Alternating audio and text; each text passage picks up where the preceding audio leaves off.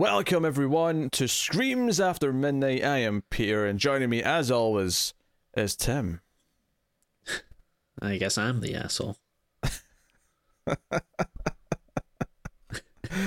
You do have a little bit of that Jared Padalecki haircut, you know, it's not far off. It's a little there. We, of course, are a horror movie podcast, and it is the Octoberthon. It is the special holiday season of horror movies. It is the festive time of year where we go through a marathon load of horror films and episodes for the course of October. And this is kind of a special occasion because we are finishing off a franchise, a 12 movie franchise in total that we started on the Octoberthon 2 years ago.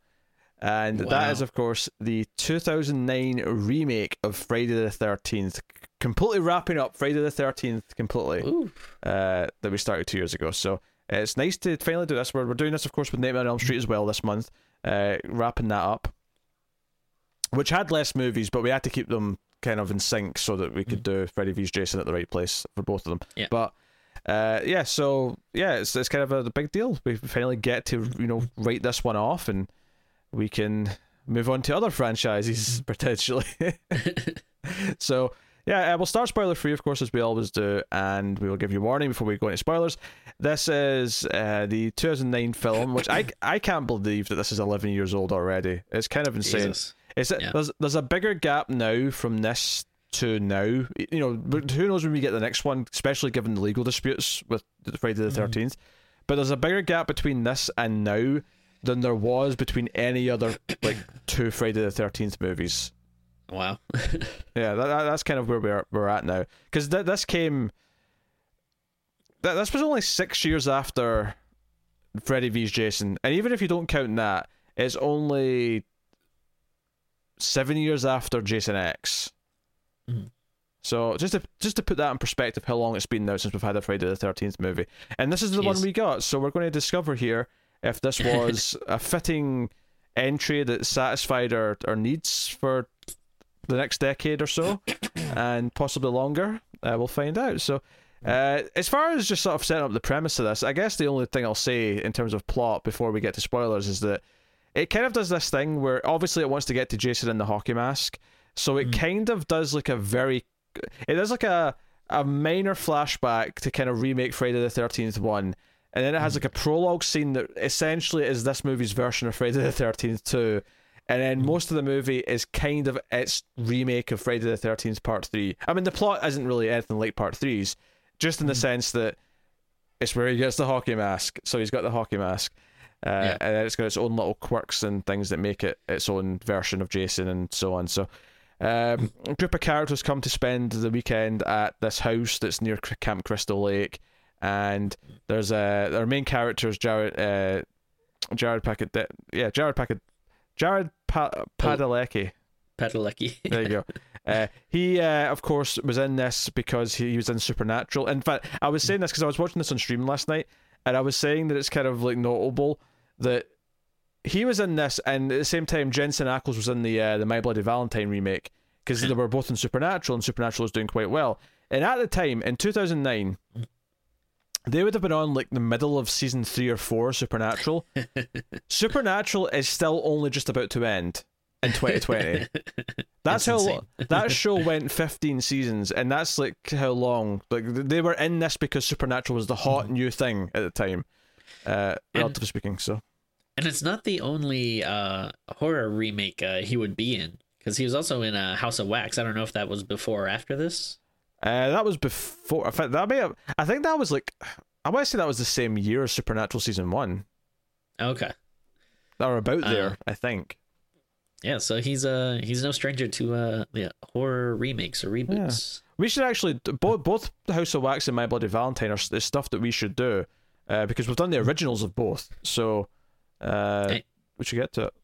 Yeah, I am definitely down. I mean, I guess next Valentine's Day we'll do. I was gonna say, yeah, if only there was a good day to do that one. All right, fine. Next Valentine's Day, we promise. Not House of Wax. Sorry, My Bloody Valentine. I think that would be funny. What a swerve! What a swerve! So yes, but that's not the only CW actor in this either, because the female lead is Danielle Panabaker or Painbaker, whatever her name is. She's Caitlin on The Flash. So it's kind of weird how this was like someone who was already on a CW show and then someone who was about to be on a CW show, and then other people who I didn't really recognize. And we got one more. Do we? Yeah. Derek Mears himself appearing on CW's Swamp Thing. I knew Jason was played by Derek Mears, but I thought you were going to go with and he was in Twin Peaks, or he was in the Hatchet series, or he was in, because he's been in a lot of horror stuff, right? Because he's a big guy, he plays a lot of big monstery roles. But no, you went with Swamp Thing, which is technically also on CW now, even though it wasn't made for that. Yes, fair enough. I feel like he's actually popped up in like a guest role in a CW show anyway, as well. I'm sure, yeah. He's one of those guys who just pops up all over the place. So we have some cast, but I guess I'll ask the thing I was trying to say is that Jared Padalecki, his character, he's looking for his sister who came to the area 6 weeks prior. So he's looking for his missing sister, who obviously fell victim to Jason. So that's kind of the premise. It also feels like his supernatural character, because that's kind of like a road show where like they go from town to town fighting demons and stuff, and like his character is not like too far off from that. Yeah, you're almost expecting Jensen Ackles to show up in the car at one point with shotguns for them to like go after Jason. But all right, Tim, how do you feel about? I mean, well, actually, first of all, let me ask this question. When was the last time you saw this? Had it been a while? Yeah, it had definitely been a while. I don't remember the last time I saw it, because it's hard for me not to watch this movie and think about the first time I saw it, because I went to see it on theaters on like a very awkward first date back in the day. And it was totally my bad. I just made it super awkward. So I remember that more than I'm sure I'd watched it since then, but I couldn't have told you when that would have been. Part of me wants to ask how you made it super awkward. Like it's just like one of those things where it's like because it was like I would have like at that time I was still working at Blockbuster, and I think I was like friends with like this girl there, and then it was one of those things where we got along really well, and then like my other friend was like, hey, like just so you know, like she likes you, so like you guys should like go out or whatever. And it's like once you find out someone likes you, then you start like being weird. And then it was just like one of those things where we went to the movies, and I just remember like we grabbed some dinner afterwards, and it was just like it was just like a lot of me like not knowing what to say, and just being like a lot of like, so what did you think about the movie, or like just like a lot of stuff like that, like I'm messing this up now because I don't know how to act once I find out that she liked me. But a very nice lady, but it didn't work out. I was hoping it was going to be more like you opened the whole day. The first 30 minutes of the day was just really was like, here's another fact about goats, here's another thing you should know about goats, is what I was hoping you were going to say. Not that was relatively mundane example of just being on an awkward date. I mean, unfortunately, that's how I was back when I was like younger. I was very shy. It wouldn't be until I was older that I started ruining it for like weirder reasons. That is fair. So how do you feel about it? So this is a movie I feel like a lot of people always bring it up when they talk about like remakes, because generally like remakes usually aren't good, and I feel like there's a few examples people always say like, oh yeah, but this one was good, and I feel like people always throw Friday the 13th in there, and I wouldn't necessarily agree with that. I don't think this is horrible, but I also don't think it's that good. There's a few cool things that it does, but overall, like there's like some decent kills. I actually do kind of like the like the long opening, that's kind of like a swerve. Yeah, as to terms of like, you know, who the main characters and stuff is going to be, but you know, it kind of suffers from like that remake thing where, you know, they have to explain a lot of stupid stuff that I don't think needs explaining. Survivalist Jason just doesn't really feel like the kind of Jason that I'm used to, that I like. It's an interesting idea, but I don't know, it doesn't really work for me. And yeah, I do kind of find like most of the characters to be kind of annoying and irritating, and not in like a fun way.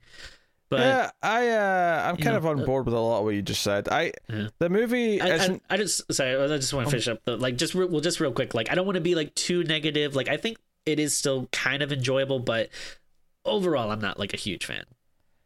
Yeah, I don't think it's a train wreck.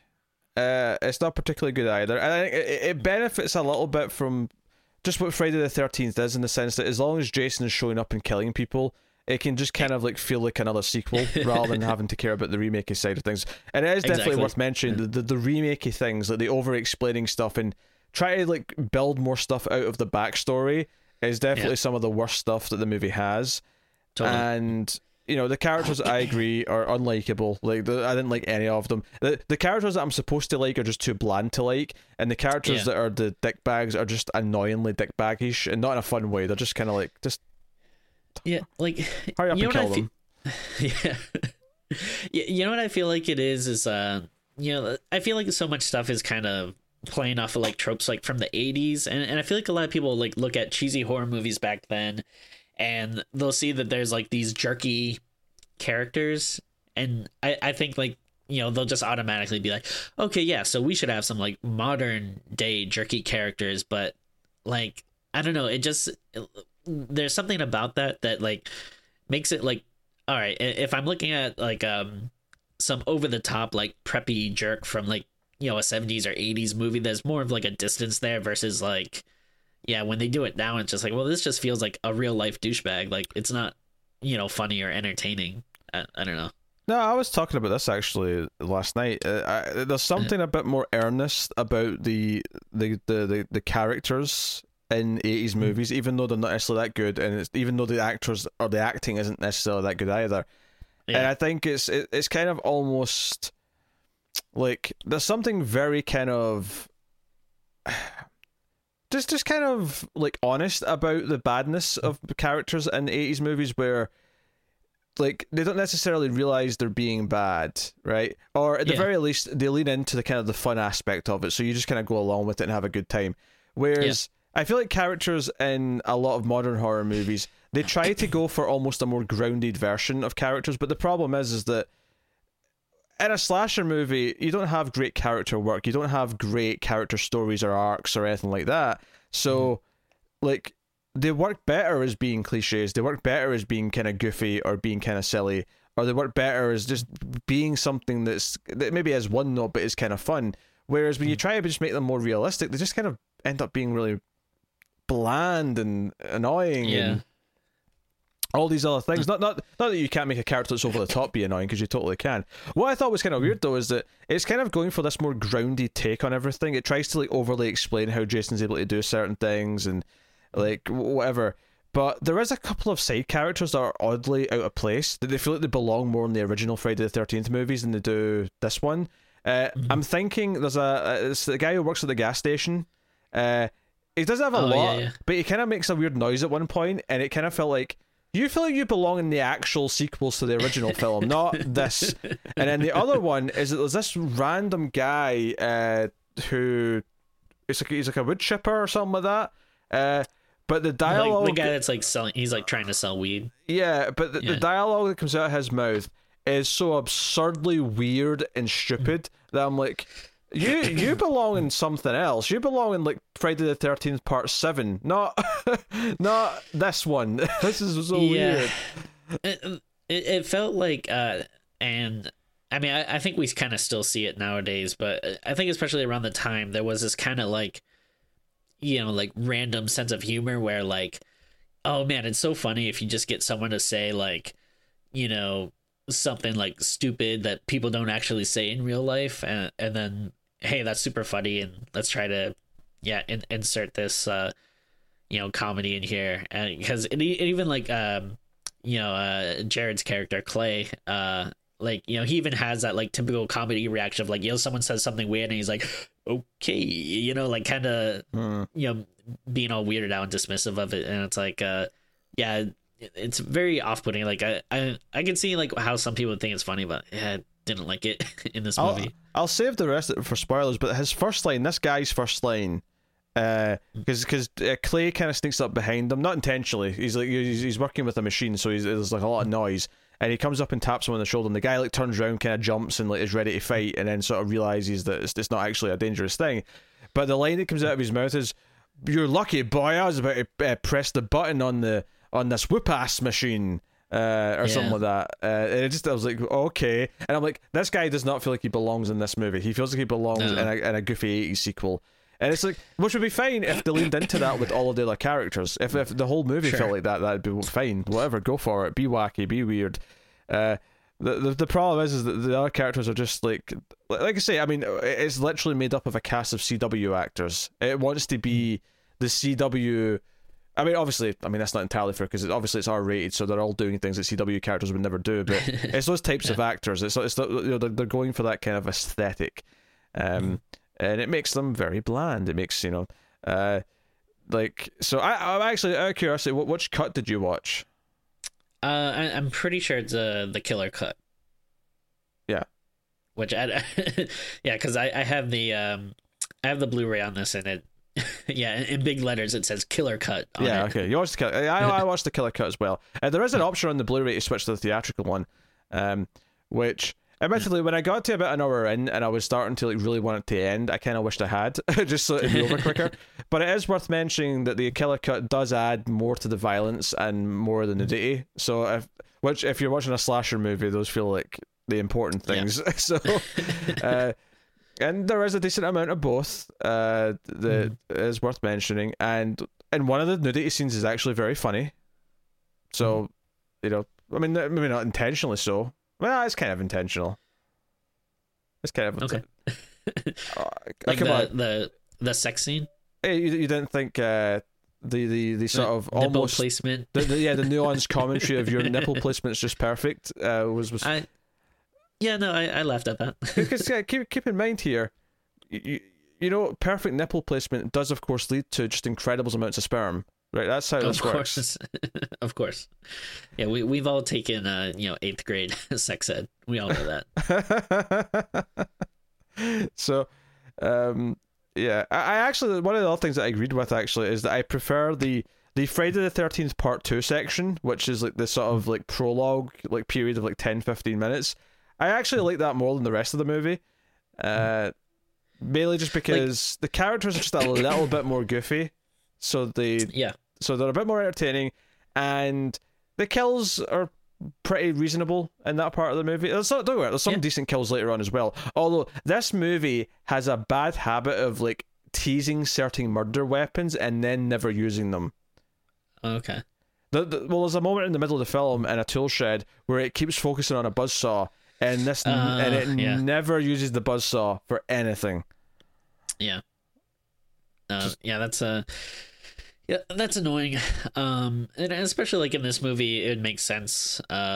With Jason being, because I don't think it's kind of spoiler, but they're kind of trying to make him like the survivalist kind of almost mountain man or something. Like, so it would make sense if he's using like different tools and that kind of stuff. And he does use like different types of things to kill. Do you I don't know if do you watch Superstore at all? No, but it was one of the other actors here in that. In the opening sequence, like the main character from that show was in here, so that was actually a funny surprise. I was like, oh hey, it's that sitcom guy. Yeah. But I actually do like this opening. Like I like how it kind of throws you for a loop, thinking like, and maybe this is like a little spoilery, but I mean this is like the first 5-10 minutes of the movie or whatever, but like making you think that this is kind of like the main characters, and then it's funny, I was watching it with my wife who was watching it for the first time, and she even commented like, wow, they're killing all the characters pretty quick. Like, did you lean over at one point and go, oh by the way, I took someone on a first date to see this movie once, so you should feel honored. You've come full circle. My go-to. Yeah. You thought you had to wait until you were married for a year or so, Tim, before you could show your wife this movie. Yeah. Yeah, I had to try it again. Not mess it up this time. But no, like I do kind of like that opening, and some of the kills like are good throughout the movie, and like I do like that it is trying to go back to some of the like raunchiness and cheesiness like of the slasher movies that we know. So there is stuff that I appreciate, but yeah, just like overall, like I wouldn't say there's necessarily like a particularly good like style or anything to the movie. I would say there is some fun kills throughout. I will also say that I kind of like, I think Derek Mears does a decent job playing Jason, and what I mean by that is that there's definitely moments once he's in the hockey mask where the way he'll sort of turn to look at things feels very Jason, and I was like, okay, he actually feels like he's doing a decent job feeling like Jason Voorhees.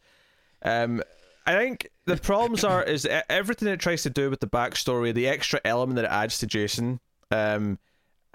You know what I'm talking about, I think, but I won't say it until spoilers. I don't particularly like that, and I think the biggest sin that it has though is because the characters are so dull, and because I don't think the filmmaking is that interesting. Like, there's definitely individual moments where I think it does something kind of neat. There's one moment, for example, where he's on like a pier and the camera's looking up through the boards in the pier, and I thought, okay, that's actually a pretty cool shot. Yeah. But for the most part, I don't think the filmmaking actually makes the suspense of the kills that entertaining. So there's about a moment, I'd say give or take halfway through, where it kind of, I started to lose interest in the movie, and I stopped really paying as much attention to things, and I wasn't like as in like, because you're kind of along with the right, it's a slasher movie, you're forgiving a lot of its like simplistic characters, and you're forgiving a lot of its simplistic plot elements. But there was a point where where it tries to start doing like the suspenseful stuff, and when you realize that that's just not working, and there's no fun building up to the kills.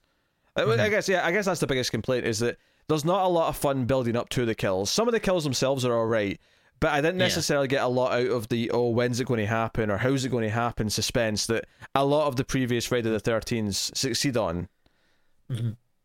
So yeah.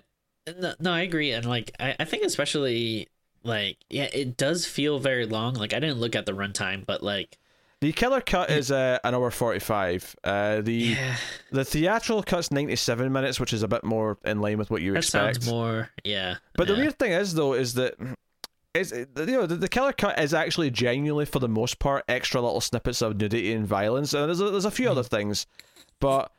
So, if there's a pacing problem with the movie, though, it's not the killer cut's fault. It's not the extra scenes that are making the pacing feel uneven. I think if you feel the because I felt the last 30 minutes felt really drawn out to me, and I think that's not because of the extended cut. I think that feels just as equally drawn out in the theatrical cut. I'd agree with that. And I was just looking up the director Marcus Nispel to. See what else he I know done.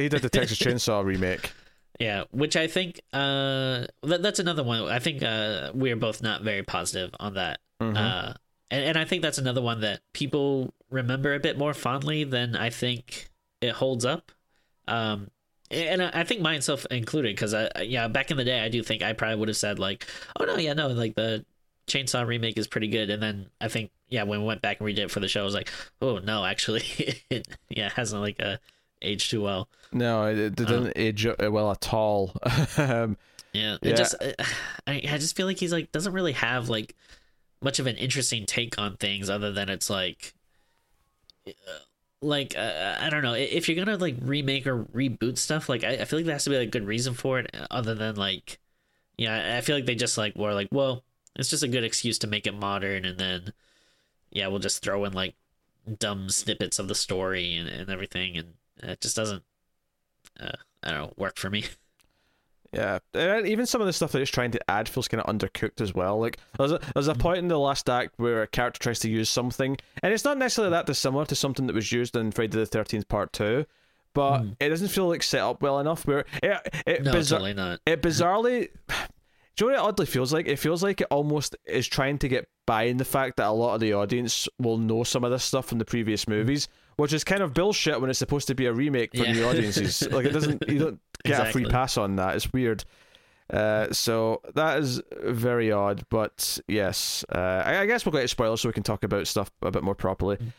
So first things first, let me thank the Patreon producers. This is at the time of recording, and the reason why I'm specifying that is because this is being recorded quite a bit in advance of when it's going out. We're recording this, it's still June, right? the bright sunlight behind me is clearly displaying that it's actually summer right now at the time of recording. But I will thank her. But we do thank our Patreon producers in the episode, and I can't really. So the list at the end, because I won't edit it until October, it will probably maybe be a little bit different. But thank you to Alison M. Fordyce, Tyler Hess, Cindy Palacios, David Short, Bordenau, and Zammer Jammer for being Patreon producers. You can be a producer as well for $20 or more at patreon.com/MailFuzzTV. But obviously, you're thinking, wait, $20 a month? That's a lot. It is, which is why you can support us for as little as $1 per month, and that $1 per month will get you access to a bonus episode every month. In fact, during the October-thon, it'll get you access to 4 bonus episodes. We do 4 for October because we're nut jobs and we just can't help ourselves, basically. So... yeah, go and do that. $5 gets you access to voting every month, as well as early access to all the episodes by a day, which is why it's weird. But in the October-thon starts on the last day of September for patrons, because that's just how it works. So there you go. But yeah, go and check out Patreon. Alright, so full spoilers then for the Friday the 13th remake from 2009. I guess the first thing we kind of want to talk about then is the fact that the sister that is with the initial group, the sister that Jared Padalecki is looking for, is alive. You just say Clay. I'll just say easier. Clay. Yeah. So Clay's sister is alive, and basically she's been held captive because she looks like Jason's mum.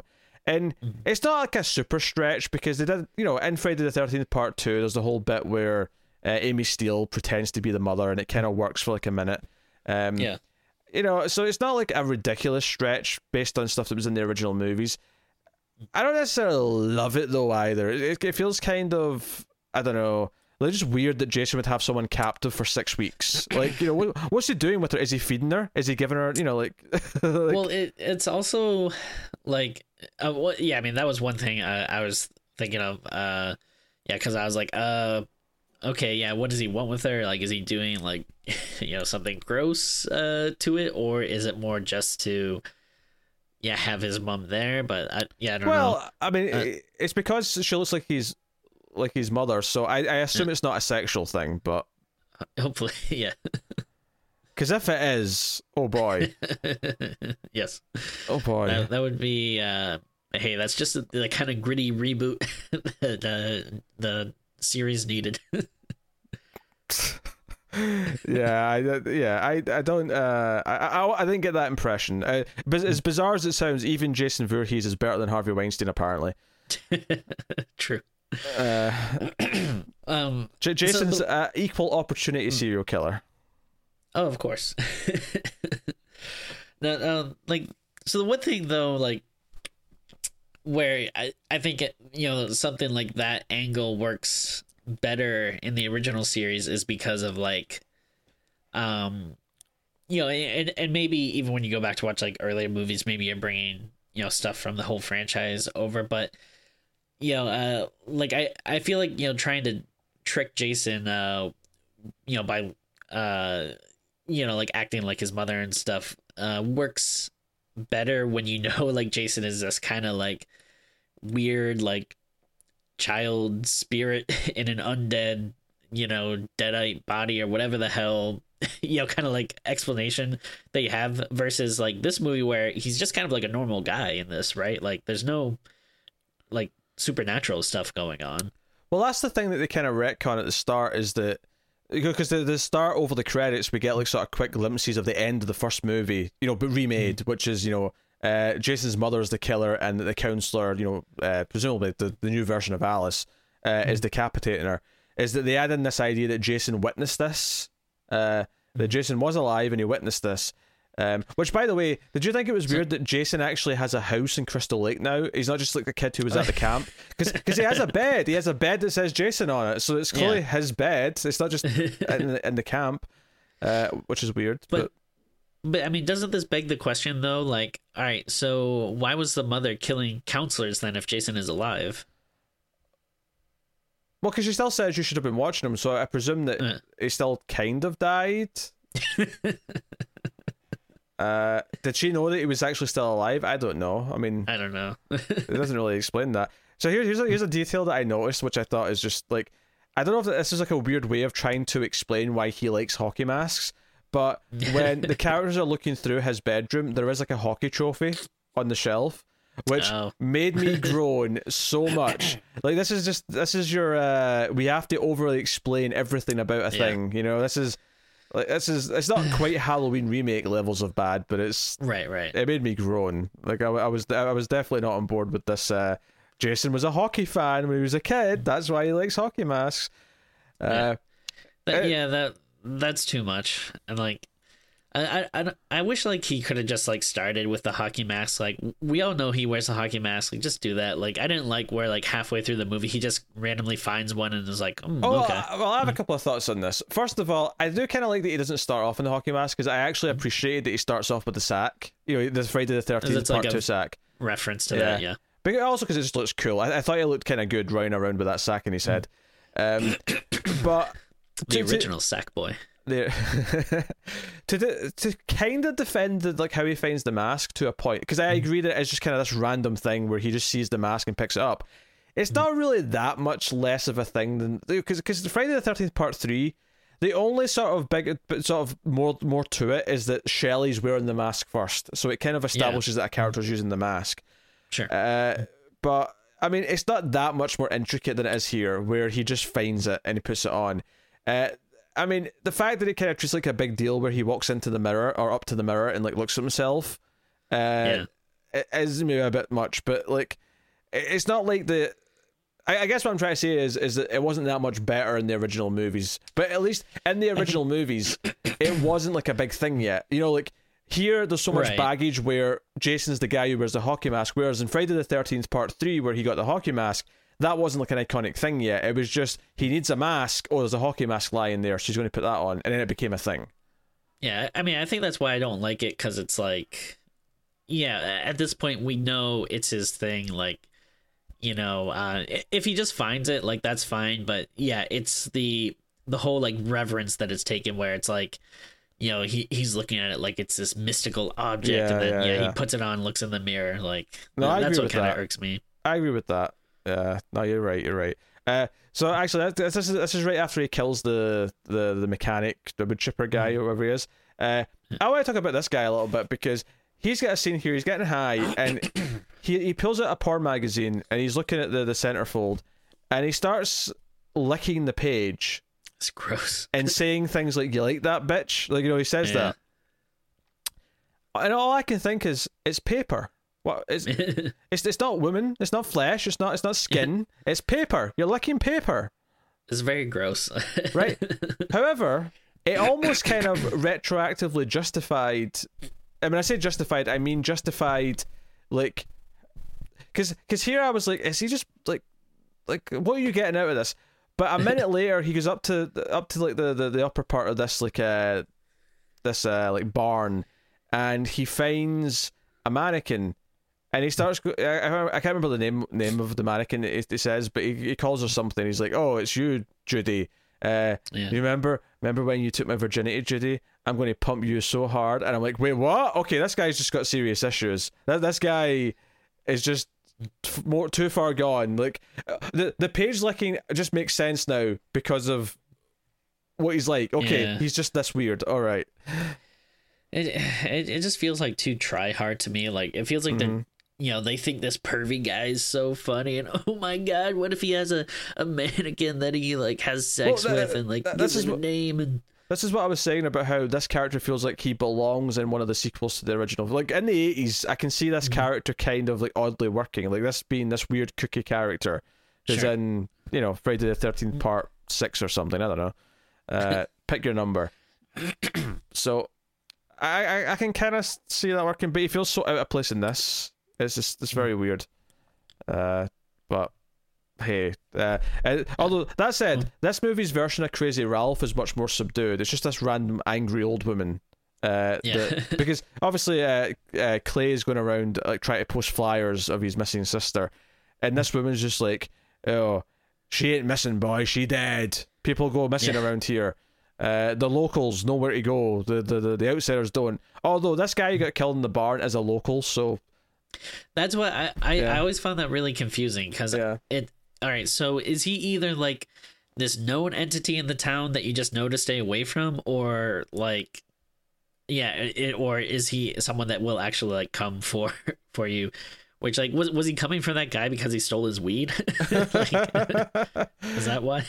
I think I got the impression that no one knows who Jason is. It's more just that something happens to people, so they know to stay away from certain areas, I guess. I don't know. Okay. Honestly, my biggest issue with Jason, because I thought it looked good, and I thought the body language was good. The bigger problem I had with him was the way it kind of treated, like, because you said earlier that he's treated like more of a human, and the big thing for me is, so after Clay and oh god, what's her face from The Flash? Yes, the woman. Was someone named Whitney? Jenna. I forget. Jenna. Whitney was the sister. Yeah, she was a sister. Yes. Okay. Yeah, Jenna, right? So once Jenna and Clay kind of team up, because her douchebag boyfriend, whose house it is that they're all going to, is a real dickhead to Clay. But Jenna feels bad for him looking for his sister, so she goes with him, and they end up stumbling. I have a quick question though. Yes. Wait, so Jenna, was she actually Trent's girlfriend? Because it seems like they're supposed to be, but then like later on in the movie, it seems like they just. Like Trent is like pretty casual about just hooking up with like the other person. I thought they were meant to be a boyfriend girlfriend. Yes. Okay. There's several scenes that clearly imply that. Okay. Because there's a couple of times where like, I mean, first of all, she seems very readily to like just like, you know, like leave him like the minute he like, she's obviously very nice and he's obviously super douchebag, so it doesn't really make sense that they're together anyway. But I don't know, there's like a couple of times where I was like questioning like some of the people's relationships, and like even the like the other friends and stuff. You would think if you're going to spend a weekend like at a cabin with a bunch of, you know, friends, that you would all be like pretty close, but then like there are times where like, I don't know, some of them are acting like they barely like know each other or something. Like I forget what like the exact lines are, but I think like you know, like Chewie and stuff would be saying something to him, and it's like, oh, isn't that something you should know if you're like close friends or whatever? Or like I don't know, it was weird. Yeah, but anyway, so once Jenna and Clay like go off together, they end up stumbling into the camp and the cabins and all that. And they're searching around, and we see like the Jason room and blah blah blah. They eventually realize that like there's something weird going on here, and they see Jason coming. Jason's already killed a couple. We'll go back. We'll talk about the kills later. We'll go to all the kills, but Jason's like carrying a dead body back at the camp. So they hide underneath like all the canoes that are all like stacked up, and. What I thought was weird about this scene, and this is kind of maybe my biggest problem with like how I don't know if it's a problem per se, but it's definitely different, is the idea that we see Jason kind of like find this backpack that's lying around, and he realizes that someone's here, and he goes and like turns on all the floodlights, and he starts looking around, and he's like flipping things over because he's mad.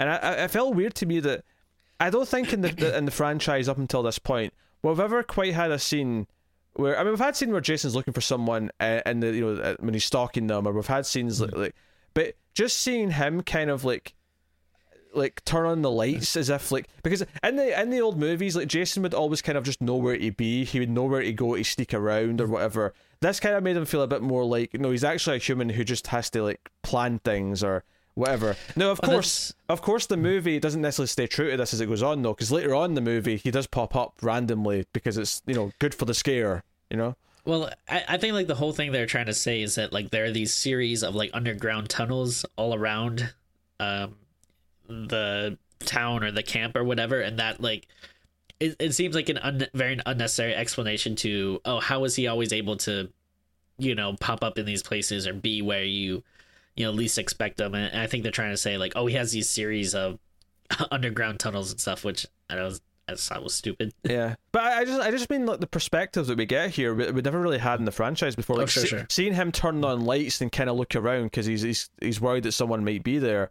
It feels like we've never seen Jason kind of, like, I don't know, or even just the idea of like him sitting down when he's got his captive, like the captive sister, in this like basement, and he starts like sharpening his machete. We've never seen Jason like prep, or we've never seen Jason like on his own. What's he doing when he's just hanging out when there's no one to kill? Yeah, it was kind of weird. It was like a weird little thing to add in there that I don't know if I necessarily like, because it takes away from just the unstoppable zombie that he is. I don't know. Yeah, I mean, I would definitely say that's not what I didn't appreciate it. Like, I mean, again, it's a different take if that's what you want to go for with him. But yeah, I always like it more when he's just treated as, this unstoppable force of nature. Like, it's not like anytime you watch any of the original movies, you're like, geez, how does his machete get so sharp? Like, if only there was a scene that could show us that. Yeah. Yeah. I think it's I think maybe I get what you're saying, where it's like, yeah, maybe it's not like the worst thing to have in this movie, but it's also, it feels unnecessary. I don't think it's... Yeah, it's not the worst thing that they've added by any means, but it does kind of feel like it betrays the mystique of Jason a little bit. Like, I don't need to see how Jason prepares for his kills, Like, but, I mean, don't get me wrong, I'm not saying I don't want to see him, like, pick up a weapon or something like that, like, as foreshadowing, because that's just fun. That's happened before, that's just fun stuff, but it felt weird to me to, like, just get all this glimpse into what he's like when no one else is around. I'm like, nah, that's not really a Jason-y thing. And admittedly, maybe they're trying to separate him from like Michael Myers, because obviously there's a lot of similarities between them, but I don't know, it felt a bit weird to me. It kind of stuck out to me, but I agree. Yeah. So obviously the first kills are in the prologue scene. We should probably talk about that first. The very first one, which is the sort of nerdy guy when he goes off on his own, is just kind of a simple stabbing, really. Nothing really super exciting about it, but there is some comedy here. There's the sort of like the girl flirting with her boyfriend like behind his back, and kind of undressing as the nerd. He's just I say nerd, it's just the best way to describe him. He's not really that much of a nerd in the grand scheme of things. But like they get killed, they get separated. He goes out to, because they think they're being watched by someone, so the guy goes out to. But by the way, there's a bit of a running joke in this about guys finishing early, because this sex scene in the tent before he goes to like search, because they think the nerd guy's like spying on them. He's kind of like, she's like saying, "Oh, don't come yet," like I'm almost there. And he's like, "No, I've got about 8 seconds. And then later on in the sex scene with the douchebag and the girl with the perfect nipple placement. Like again, like he's constantly saying like, "Oh, I don't know if I can go much longer. Like it's kind of a running joke for some reason in the movie, but whatever. Again, I feel like they're trying to do like just, I don't know, this kind of raunchy comedy that I don't really think works. I mean, I feel like it's fine, but yeah, none of those kind of jokes really did much for me. It's okay. Like I chuckled a little bit at the nipple placement thing in the later section. Like that stuff like is kind of so over the top and ridiculous. Like that, yeah. Like some of that stuff was funny, but I kind of like. I guess it's kind of because I want the movie to be over the top and ridiculous. It kind of takes itself too seriously, too often. It's kind of maybe the bigger problem. Because everything with Clay and Jenna looking for the sister, like those characters are just so like dull and drab and dreary, and it's all taken very seriously that it's hard to really give a shit or have any fun with them. But anyway, so like so we have that kill. And then in the beginning, I didn't mention it too, but I guess basically what this group is doing is like they're trying to find like this weed farm or whatever that they've heard is out here. But the actual kills here is the girl in the tent is it's kind of a homage to the sleeping bag kills, but instead of being whacked against a tree, she's hung upside down in the sleeping bag above the fire, and it's like gradually catching fire. She's cooking inside the sleeping bag, which I thought was a fun kill. Like, I thought that was actually a neat thing. The guy, the boyfriend, as he's coming back to her, because he's found the ear of the first guy that died, he basically trips into a bear trap, and it looks pretty nasty. I thought the effect on the leg looked really good. Yeah. It felt like his foot was actually kind of only loosely connected to his leg. Yeah, it's pretty gross. Yeah, so. But I really like the sleeping bag kill, and I thought like especially like gruesome once it starts catching fire and kind of coming apart, and then the body like slides out of it. Like I thought it was pretty cool. Yeah, it's kind of like the only time in the movie, because I said it takes itself a little bit too seriously, and that it could be due with being a bit goofier. But I will admit that these couple of deaths here, the way he's like watching her cook as his leg is like falling apart and he can't like help her. This was the one time where I thought the actual like sort of like, I thought, oh, maybe this could be like a really vicious Jason. Like, this is like a more of a vicious killer than he's been in the past, and you could feel that nastiness in it. But unfortunately, I don't know if that necessarily holds up. Even though I do like some of the kills later. The kills after this, because I do actually like the visual of Jason running towards the sister, because right before it cuts to black, he's got the sack on and he runs towards her and like sort of swings the machete. I do actually like the visual of that. I think the visual of him running is fine, because I don't have a problem with him running around. I'm actually okay with it, although he does kind of slow down once he's got the hockey mask, which I guess kind of follows, because if you go back to Friday the 13th Part 2, you do see him running in that movie. Yeah. He was not like a slow stalker before that. I'm not against Jason doing a little bit of running. I'm not crazy about it. I mean, if you are going to do it, I guess I wouldn't mind as much in something like this. It's like a, reboot or whatever. But, yeah. And when we went back and like, we're watching all the originals, and he was like running around in the second one. I wasn't crazy about it. And I mean, And I know it is like, it's weird because it's like, well, that did kind of, come first before, he was that kind of more, silent, stocky type. But it's kind of interesting that it only does it in that section, though. So they're kind of honoring the fact that he ran with the sack, but once he's got the hockey mask, he's more of a Michael Myers. It is kind of an interesting idea to like almost remake like, like a bunch of movies in one, instead of like, just doing a remake of the first one. Like that is kind of an interesting idea. I don't think they necessarily, did it successfully here, but that's kind of a cool attempt, I guess. It's an interesting idea. But no, I like most of the kills in this first section of the movie. Not that there's no good ones. After the next kills are probably maybe that guy with the mannequin was next, but the first of the kids, or I say kids, they're like college age, is actually, speaking of people on the CW, the blonde guy who goes out to the boat with his girlfriend, he was on Veronica Mars, so there's more CW people. And iZombie, I believe, as well. Oh, you're right, he was an iZombie. Yeah, he was, which was the same creator as Veronica Mars, which was why he popped up in both. I thought this pair of kills were actually kind of fun. So the girl's jet skiing behind the boat, right?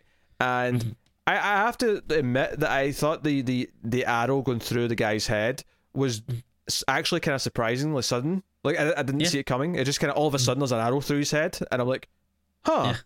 And plus, because as much as I don't like Jason having like all these like tripwires and stuff to like tell him when people are entering the camp, I do kind of like the idea of him using a bow and arrow for a kill. Yeah, I think that's kind of interesting. Did he use one in a movie before? I don't remember. He's definitely used an arrow. I don't know if he used a bow and arrow. Okay. He's definitely thrown a spear. Maybe that's what I'm thinking of. Yeah, that may be what you're thinking of. But I think I was thinking of like like a part in maybe part 3 or something. But no, I mean I agree though. Like I like the it's a simple kill. But I thought it was pretty cool. No, it was good.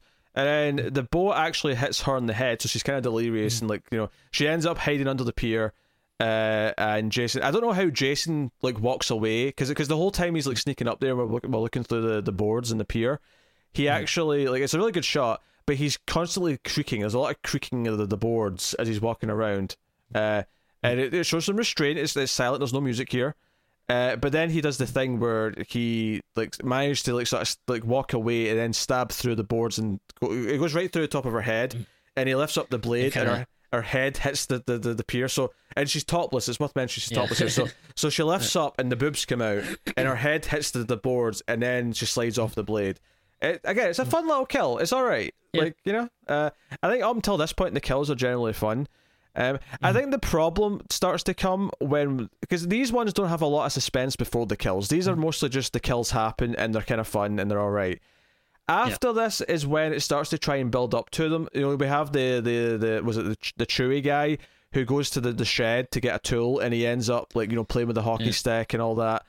This is when it starts to kind of become a bit of a chore to get through the scenes to get to the kills. I thought, yeah, because like there's so much like drunken antics beforehand, and again, it's like I think they are trying to do like a lot of comedy stuff where it just it doesn't really work for me. Like I like just get it over with. Like just get to the kills. Like I don't need to see like all these scenes of him like drinking and then like talking to himself, making fun of like Trent and everything. Like just get to it. And bizarrely, at one point the other guy, maybe it's Trent, the one you talk about, he tries to like start masturbating randomly in the middle of the living room, and I thought, why not go to the bathroom if you're going to do this? Like why here? This was really weird. I forget. I think Trent's like the main like asshole who owns the cabin. Oh, Trent's the main asshole. Okay, who am I thinking of then? What's his name? It's not Wade. Hold on. Not Richie. It's Lawrence. Yeah. There you go. And like, this scene is so weird. And then, I actually like forgot about it. But then when you mentioned the earlier scene where the guy was looking in the magazine, I was like, oh yeah, there's like two like weird magazine bits in this. But like he's gonna like start masturbating. It's just so weird. It's to a catalog because he's looking for someone pretty to masturbate to. Yeah. And he finds someone who it's just like a woman like sipping a coffee. He's like, well, this'll do. Yeah, which is like I guess it's like mildly amusing, but like it's like just so weird that like I'm surely you have a room that you can go to do that. Yeah, anyone can literally walk in and you hear, because it's a very open like plan like living room. There's the stairs come down into it, like the kitchen looks into it. You know what's kind of funny is like so much of like the dumb kind of like raunchy sex jokes like didn't really work for me, but like the one thing that I did think was kind of funny that they really didn't like explore that much is the idea that like Trent is like super sensitive about everything in the house, so like he's trying to make sure everything's perfect and like trying to make sure people aren't breaking stuff. Like I think that's like a much funnier like runner that you could have done with like especially once things start going crazy and Jason arrives, and you can have them like using stuff as weapons, or Jason breaking stuff trying to get in, and like him freaking out. Like to me, like I think there'd be more comedy that you could mine, other than like, hey, this guy's gonna masturbate.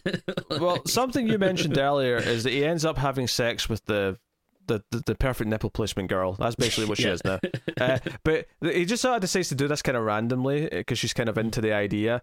And then they have, admittedly, a relatively funny sex scene because of all the dialogue they're having as they're going at it. But like it's after this where Clay and Jenna come back, and they're like, "Hey, we saw someone with a dead body. There's someone out there killing people." And that's when Jason cuts the power, and basically at this point. Because they got Chewie who went out to the thing, even though they teased the buzzsaw and the hockey stick, he actually died via screwdriver through the chin, which it was okay, but it was like you teased the buzzsaw. Come on, you teased the buzzsaw. But Lawrence goes out. There's at least like some tension when he was kind of like, struggling, like trying to hold it back from like going into his head, like. So I think there's at least something there. Yeah. Lawrence goes out though. It's like, hey, I'll go out and check things out to get his friend back. And he goes out with like a wok, from the kitchen, as like a shield, which I notely pointed out is probably the inspiration for Captain America. Just putting it out there. Okay. And he gets an axe thrown at his back, and Jason leaves him alive as bait, as they point out, and that's kind of that. But once Jason is getting to the house and he's killing people, We have this thing where Trent gets a gun, and he there's a moment where we know that the nipple girl was impaled by Jason on some antler, like, you know, antlers on like one of the heads, because Trent's dad's like a hunter or whatever, so there's like moose heads and stuff all around.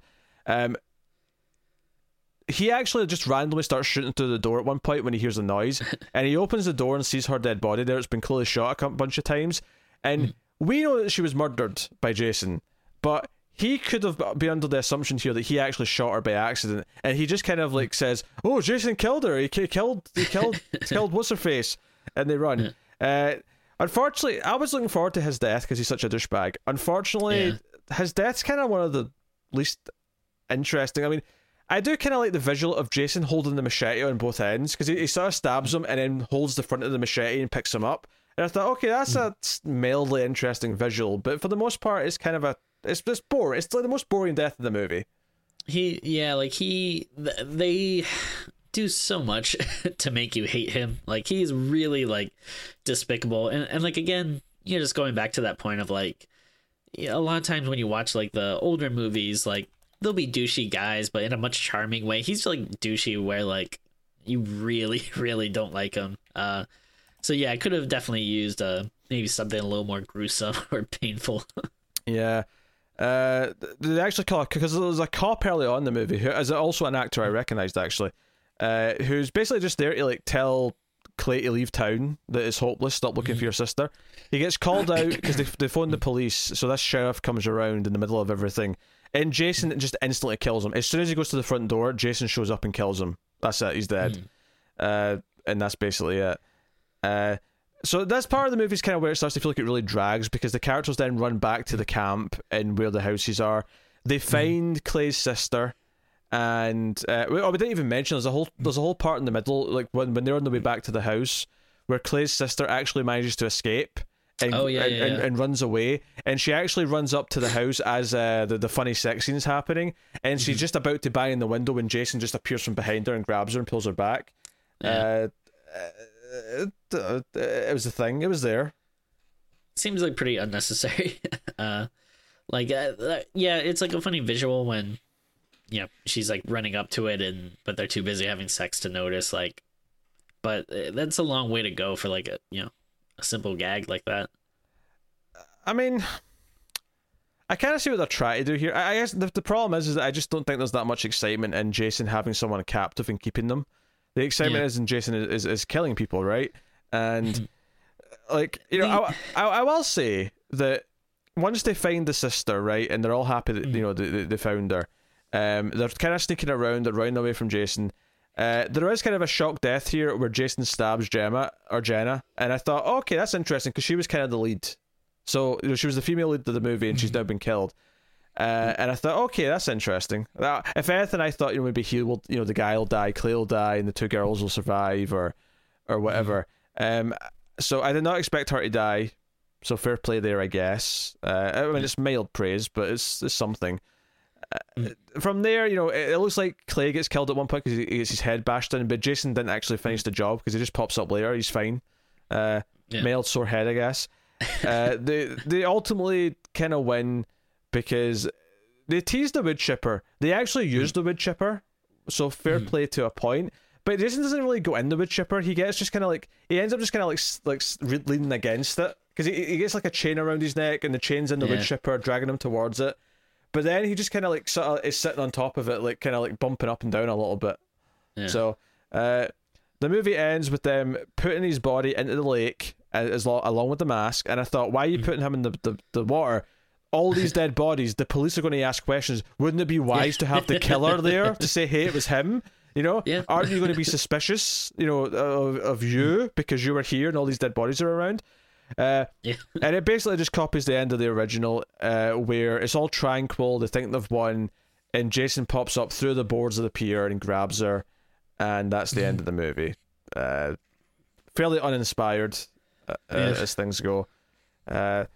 It's kind of a shame that it's kind of weird actually, because the first half of the kills are kind of fun to a point, and then the second half of the movie, the kills are just kind of boring, and I think the suspense of the kills is the worst part because it kind of drags down the pacing and they're just not that exciting like they should be. But then the kills themselves are just not that fun. Jenna just gets killed by getting stabbed through the chest with a machete. That's not that fun compared to all the other stuff. Yeah. Yeah, I think ultimately it's kind of a mess.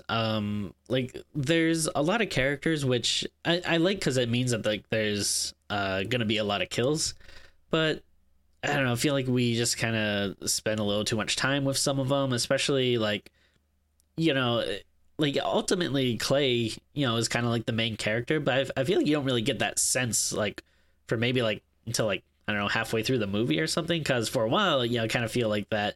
That group of, kids up at the cabin are going to be like, the main characters and stuff. And then maybe like Clay will kind of be like this guy that comes in and saves the day at the end or something. But yeah, I feel like there's, I don't know, so much like back and forth between two characters. And then like, there's like a lot of things where, like a lot of back and forth between like, we're in the underground tunnels, and then now we're back at the camp, and now we're going back to the tunnels or back to the town, and I think it just feels a little sloppy to me. That element's definitely a bit sloppy. I think my bigger problem though is just that it takes itself too seriously most of the time. Sure, Characters aren't likable. It's it tries to add too much. I mean, it's not even that it's adding too much backstory because most of the backstory is technically in the original movies, but it wasn't in the first movie. Like. The first movie was just the mum, and then the second movie added the idea of him worshipping the mum, and and it tries to do maybe a little bit too much, like adding stuff to that, adding the room and the hockey statue and all that stuff.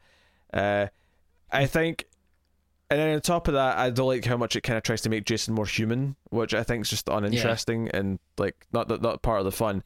So, but taking itself too seriously is probably the biggest problem.